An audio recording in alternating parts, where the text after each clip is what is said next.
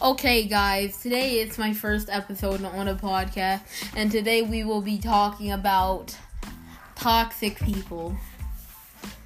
So, y'all know those people, mostly when you're playing adults on Xbox, you literally just find a lot of toxic people and stuff.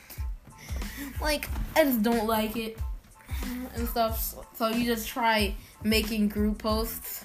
Just try making group posts that are kids only. And then you get all of the adults. Then you just never do a freaking group post ever again. That's what happens to me. That's what happens to me, but not entirely. And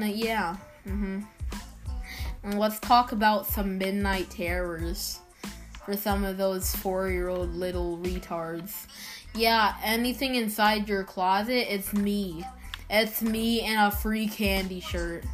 It's me. Look, if you ever think someone is watching you, and you look out the window, just know that I'm just there watching you in a white van saying free candy.